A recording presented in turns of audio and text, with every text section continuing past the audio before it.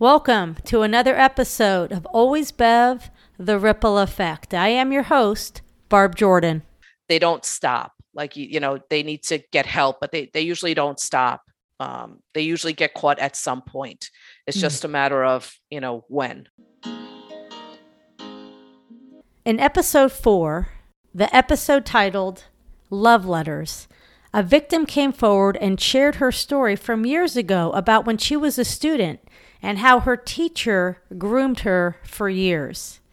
In today's episode, I have an expert, an investigator who specializes in finding these types of predators, the predators that prey on children.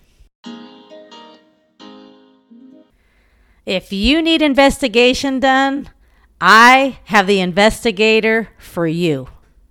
This introduction is just a short clip of her amazing bio.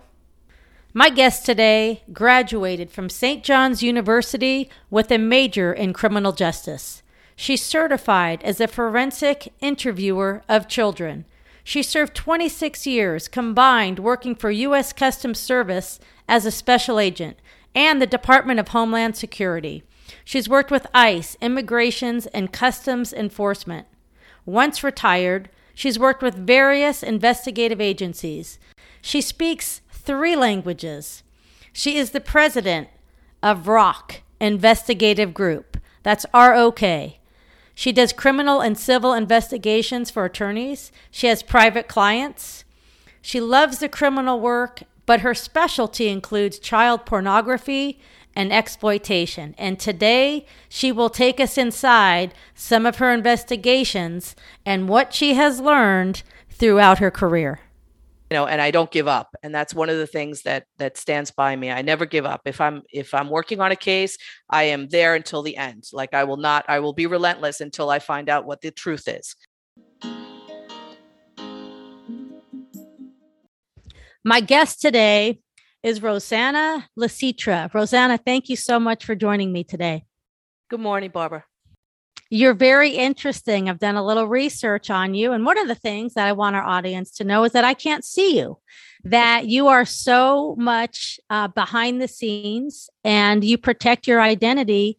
So because you do a lot of investigation work, I totally think it's awesome that you're not showing me who you are today. Yes, Barbara, thank you.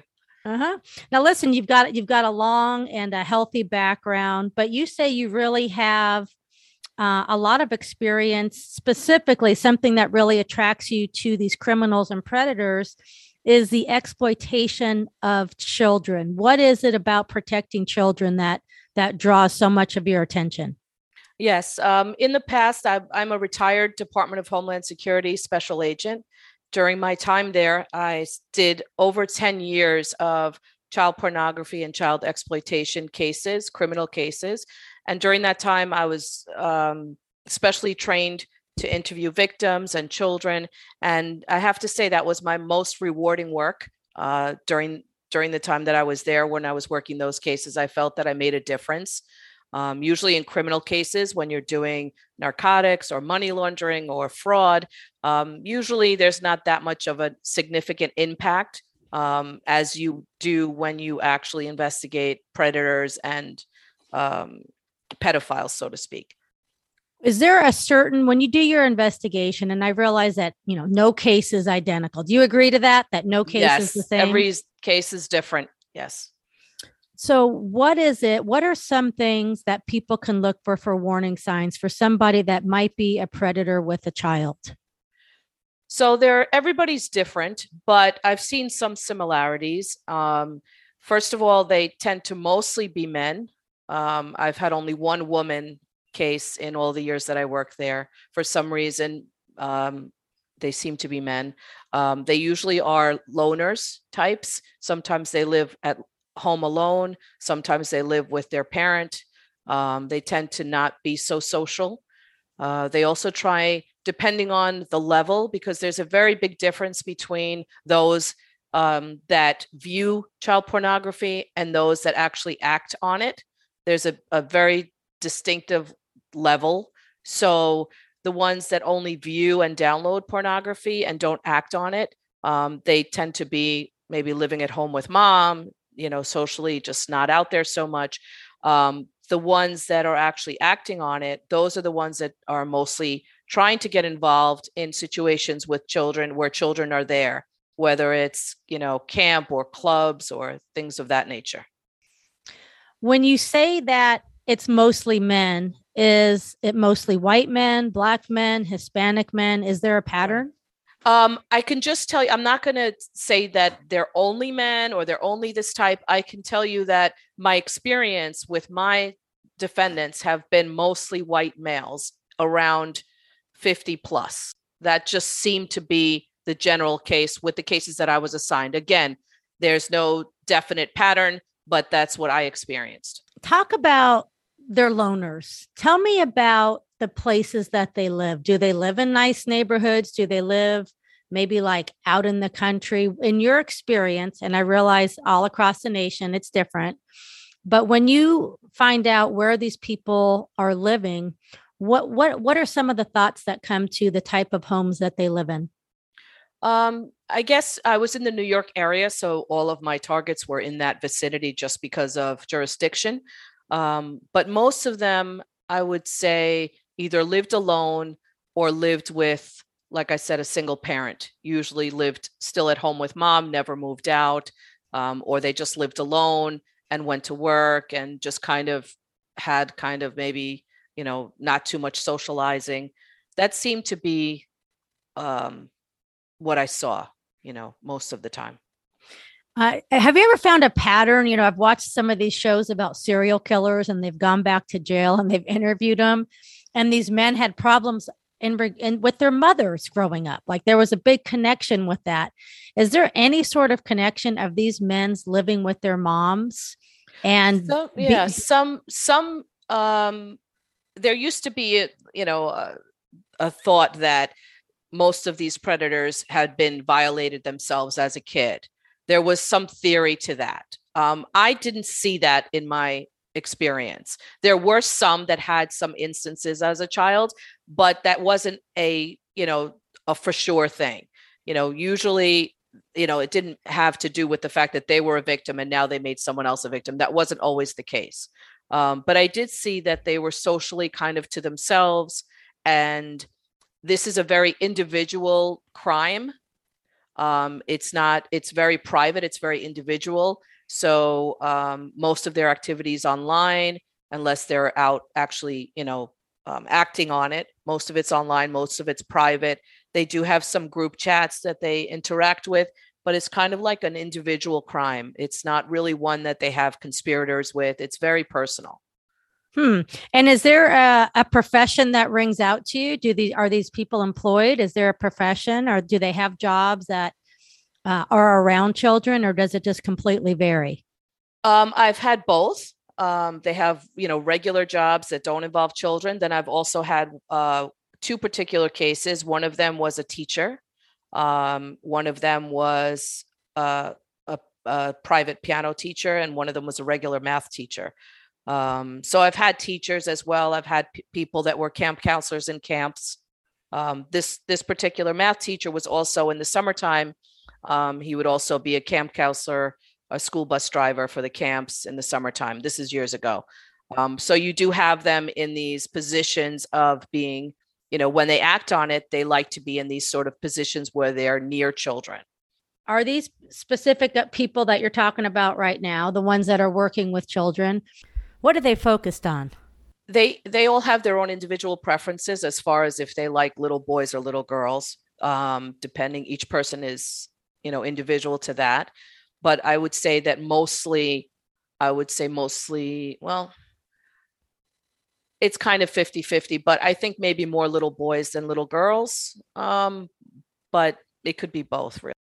Well, listen, since you've retired, you have started ROK Investigative Group. And yes. In that time, if somebody calls you up and they say, Rosanna, I have a teacher, I want you to investigate her. Talk about your urgency and the steps you take, the first 3 steps you take if somebody calls and gives you that information. Yes. So first of all, if it's a school teacher or anybody in that sort of position, I would contact the school district if they hadn't already and work with them. And they have a staff of attorneys that the school district works with. And I would work directly with the attorneys and do my part in investigating, whether or not the allegation is valid. And then if there is if there is evidence there, then we would move forward, obviously, with contacting the local, law enforcement, and we would work jointly with law enforcement, the attorneys for the school, the victims, the parents, and everybody would be involved with, figuring this out and making sure that everyone's safe. But how do you confirm that? How do you confirm that without alarming all the other teachers and alarming all the students? How do you confirm if they are in it or they're not in it? It really takes a lot of interviewing and a lot of investigating. We start obviously with the allegation, whether it's the child or the parent, whoever has the knowledge. We interview, I would interview them first in depth and get the story of what happened, when it happened, who it happened with, if there was anybody else that was involved, for example. I would start there. And usually from there, we get additional names of additional people and the investigation proceeds. I had a case many years ago that started online with one suspect that was viewing child pornography online. Then we go to establish that he had an instant messenger service at the time, like an instant chat online. And he had a buddy list. At that time, it was AOL. They had a buddy list. There was about 200 something girls on that buddy list. This person was arrested for inappropriately touching a child. And then it was my job to go through their entire buddy list and find new victims.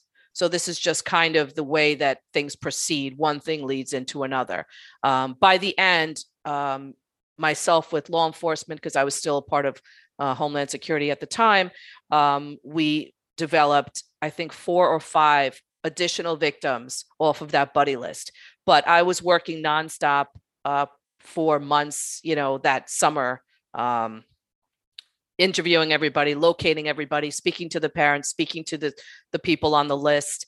They were all girls in this particular instance. I had to interview, hundreds of girls trying to establish their relationship with this person. He ended up being a teacher as well.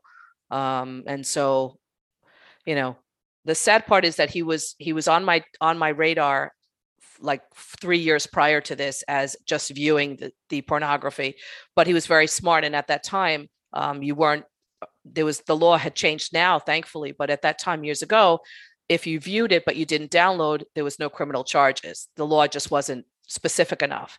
Later, the law changed and we were able to arrest him. But all of my data that I had from years ago, plus the incident that happened then, and then also the victims that I found, all of that came together. So usually if they're in this sort of arena, they don't stop. Like, they need to get help, but they usually don't stop. They usually get caught at some point. It's just a matter of, when, really.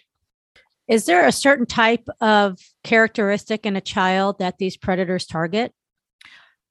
They tend to target children that they feel maybe have issues, are not stable, whether it's emotionally or, maybe they have an unstable household, or maybe emotionally they're unstable.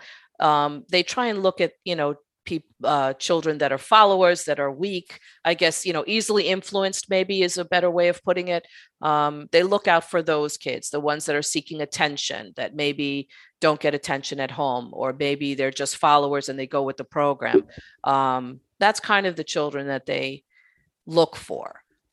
How do they get children not to speak? Sadly, they have this grooming process. Where they groom the child, some by talking to them, some by offering them gifts, or making them feel special, or making them feel like they're his or her favorite. They utilize that in order to get the child to trust them. And then if something happens, then they feel the guilt that, oh, this happened and I'm a bad person, or I'm a bad child, or, they have this guilt, and they work, they really use their emotions to control them and to groom them into not talking. And, they're scared. They're obviously children. They don't know what's going on. They trust this person. They've groomed them for a while to trust them. That's their friend. And so now they're doing something and they feel uneasy about it. Maybe they think it's dirty or wrong. They don't want to get in trouble. So they keep a secret. But it's really about trust. They trust, unfortunately, they trust the predators to, they're thinking that they're doing the right thing, or that they can't, they feel badly talking about this person because they're their favorite teacher or their favorite friend, or, so they don't want to, defy them in any way, I guess. How long, and I know it varies, across the board, but how long do you think, through your experiences, does the grooming process take? Like, is it short? Is it established over months and months, or does it just completely vary? I think it varies, but I think the more serious predators, I think they groom them for a short term, for the short term. Sometimes they just know each other already through family or friends. And so they've known each other for years, and then they decide to make a move. So it may not be that they're grooming for a long time. But if they're strangers, usually they need to take that time to make sure they're safe in the sense of, acting towards this person. They want to also know that the child is not going to tell. So they need to do their own, I guess they need to take their time in seeing that, oh yes, I could approach this person. They're not going to tell, and they're going to, listen to me and trust me. So it's hard to say a time frame. Everyone is different, but I think the ones that are more serious tend to take their time a little bit more. Okay. What's the outrage with parents when they discover that their child has been molested, and it's somebody that they know, whether it is the piano teacher or, a coach? What is the outrage that some of these parents experience? Obviously, they are in shock. I think first is shock, where they, can't believe this happened to their kid. And most of these parents have, taught their children in some way about stranger danger and things like that. They never think it happens to their, child. Obviously, they're in shock. And then they're trying to figure out what happened, how this happened, and obviously, make sure that this person doesn't do it again. That's really kind of the mindset, that everyone's safe and that this person is arrested or, tried whatever way it ends up, to make sure they're off the street and not doing it to anybody else. Mm-hmm. What are ways that these predators communicate with the children? So let's just say it's a coach. Obviously, we know when the coach sees the child and things like that. What are some warning signs? Let's do in person first. Like, if you're a coach or a teacher and everybody else is around, what are some warning signs that there is a special student to the teacher or the coach? There could be some signs, like they give them a nickname, for example. They can call them, oh, you're special, or, oh, they give them like compliments, or you're special, or you're my favorite, or you're the best, or something like that. They also will look for, I think the main difference, because we don't want to generalize like that, but because there are teachers and coaches, obviously, that do give kudos to students, and are not in this way. But I think when they're asking for one-on-one time or private time, I think that's an indicator. If they approach you in any way, physically touching you, whether it's, in any physical way that's not the normal course of business in your interactions with this person, that's usually another indication. If they go to touch you in an inappropriate way, or speak to you or give you a nickname that may not be appropriate. And also the private time. I think at some point during the grooming process, they're going to want to take you and have one-on-one time with you, whether it's, let's go to a private extra help, or let's go talk at lunch, or let's go talk after school, or, anything like that. Right. They want to get them alone. Yeah, I'm not saying it's just teachers by any means. There are great Sure. teachers out there. I'm not generalizing, but I'm just kind of giving you an example of how that would fit into a job, for example, or a counselor or something like that. All right. Well, as somebody who has spent over 30 years doing investigations, criminal work, things like that, and raising children, what was the conversations you had with your kids about if this happens? What should you do? What were the things that you told your children? I think I made them very paranoid because I saw so much that they're like, okay, mom, you're over the top. That was the number one. But I basically said, don't talk to strangers. If anybody asks you your name, for example, even when my daughter was small, in the playground, even if somebody asked her for her name, I told her, don't give your real name and come to me right away if somebody that's strange comes up to you. It could be anyone. Like, I was very, very protective over them. My children don't have my children don't have social media. They just have an email for school, barely. And then they're not social media kids. They won't be on social media. They'll look at social media, but they won't have their own accounts, because I felt like, at least when they were little, as they're adults, they can do whatever they want to do with that. But as children, I just kind of kept them away from that, because I know that the predators tend to go, all over the internet and look, and I just felt it was better. I think my kids were probably the only ones at school that didn't have Instagram or Facebook or Uh-huh, any of uh-huh. those. Um, so I just protected them that way. And I would just tell them, if anything felt uncomfortable, walk away, you know, and if anybody approaches you that you don't know, be careful, go to an adult, go to a law enforcement, go to some sort of teacher, anything like that, authority figure, and ask for help if you're uncomfortable. Um, those are the basic things that I kind of taught them when they were young. Did they ever tell you anything? Did they ever report anything to you, whether you're at a park or a schoolyard? Did they ever come up to you and say, hey, that person over there has made me feel funny? Yeah, yeah, there has been some times in the past where they were in a public setting and somebody would approach them, more my daughter than my son, because obviously she's a young girl, where somebody may have approached and asked her or started talking to her that was a stranger, and she would report it back to me or let me know. Awesome. But she knows, she would just walk away, and get out of the area, and and let me know. So Awesome. Awesome. How dangerous, on a scale of 1 to 10, how dangerous is social media for young children? I think that it really depends on the child and their, I guess the way they were raised, I guess what they're used to, and their sense of, I guess, evaluating the situation. There are lots of kids that are on social media that could be on social media and they're safe. They know to stay away from strangers and things like that. But if you feel that your child may not be strong enough to, if they want to just kind of get along with everyone and they're going to talk to people that they don't know and interact with people that they don't know, that's where it becomes a little bit dangerous. But as long as they stick with their circle of friends or family that they actually know, I always say put a face to it. That's what I used to tell my children. If you're online or you're anywhere and you see someone that you don't recognize, that you don't know, that you can't put a face to, and they're texting you, then you don't answer. Or they're sending you a message, you don't answer. If you don't recognize the name, recognize the number, recognize the face, if you don't know that person personally, then you don't interact with them unless you're sure.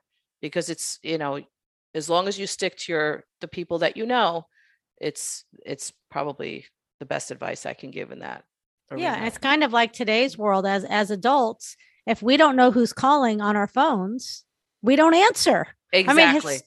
so many people don't answer if they don't recognize the number or it's not in their contacts. Exactly. So the same thing for young kids and social media.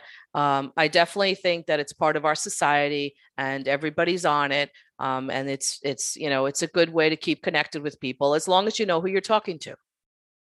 Yeah. Yeah. Okay. Through your investigations, well, first of all, I always am like, there's got to be warning signs. There's got to be warning signs.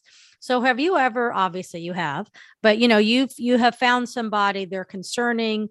You're hot on their trail, and now you're questioning them.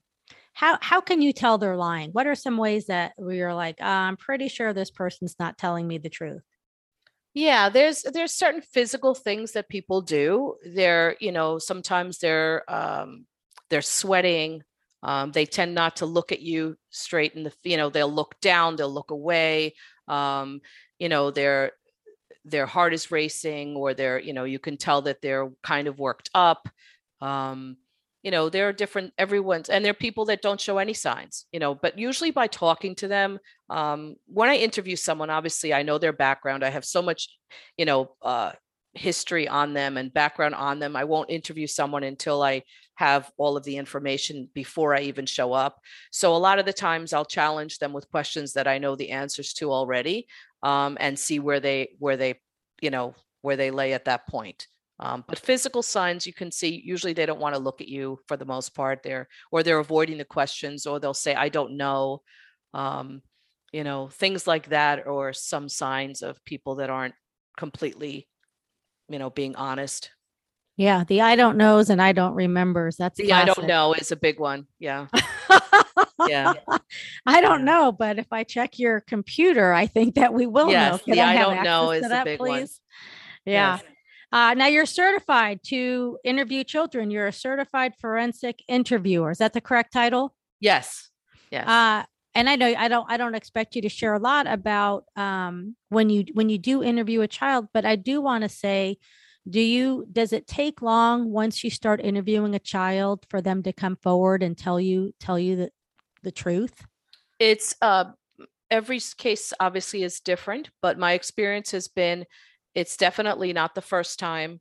It's usually, it's a sensitive topic. These are victims, these are children, and of course they're not going to trust a complete stranger when they first show up, even though they're allowed to speak with me.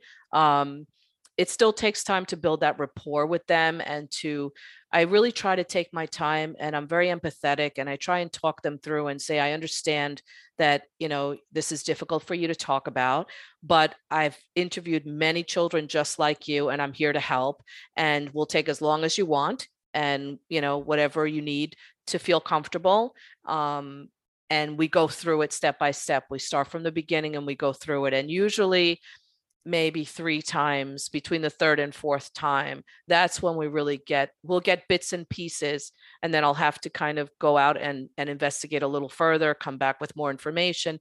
And usually by the third or fourth interview, we're pretty much, getting the full story. And it's not that they don't want to tell the story, it's just that it's obviously a very sensitive, difficult position to be in. And so it takes time to trust people and be able to tell your story. Not everybody's able to do that. So I give them a lot of credit. Sure. And there's got to be something on your side where you do make them feel comfortable, and you do build that trust with them. Maybe it's the fact that you speak 3 different languages to eliminate any barriers. Yes, that's helpful. I'm a native Spanish speaker, and I also speak basic Mandarin Chinese. I felt during my career that as you, deal with people on a daily basis, and they're always in some sort of conflict situation, whether it's the victim or the suspect, it's very helpful to be able to speak to people in their own language. They always feel more comfortable speaking in their native language. So I felt that I got more information, that we were able to discuss things in a better way. And it just worked out all around to be able to talk to them in their native language. So I did a lot of Asian Chinese cases in Manhattan a while back, not pornography, but in fraud and criminal cases in the past. And I felt that it was just easier to gather information and get in and share information when I was able to speak to them in their native tongue, so to speak. Awesome. All right. Now I know you've made some big arrests over the years. Do you have a favorite case that you want to share with us?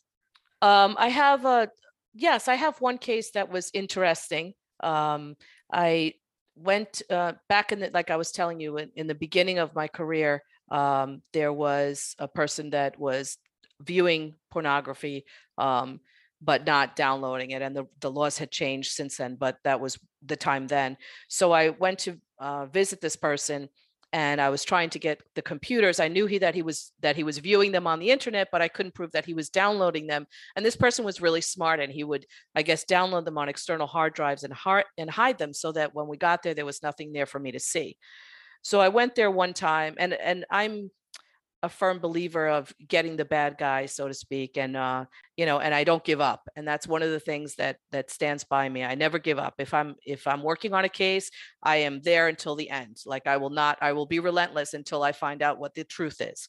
And so he was there, and I went to his house twice, and he still played the same game. I knew what he was doing, but unfortunately the law didn't allow me to. I could still investigate, but I wasn't able to arrest him at that time.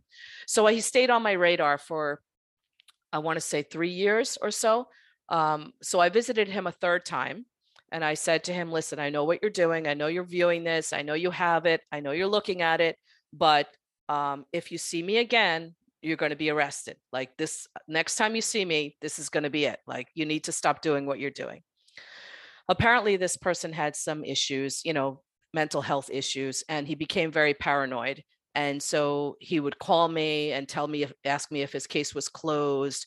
He said that I was like following him around, and all this stuff. He became very paranoid. So finally, about 4 years later, I get a phone call from a sheriff's office in New York.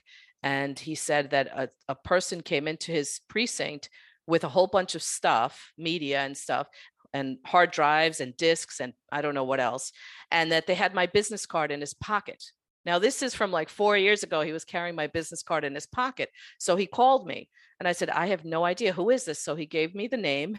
And I said, oh, I know who that is. I said, he's been on my radar for years. I said, but he's not saving anything. And this is the situation. And he said, oh, no, he told me to call you up and to tell you that he can't take it anymore with the guilt that you were investigating him for so long, that he can't take it anymore. And he brought me all his stuff. And he said, there's child pornography on there, and that he needs to tell me to stop investigating him.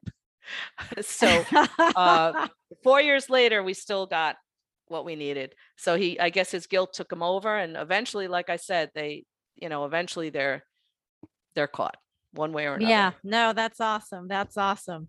You put fear in him, the poor guy. Yes, not really the poor guy. But yeah, he was just very paranoid, and he knew he was doing wrong. So eventually his own, guilt took over, and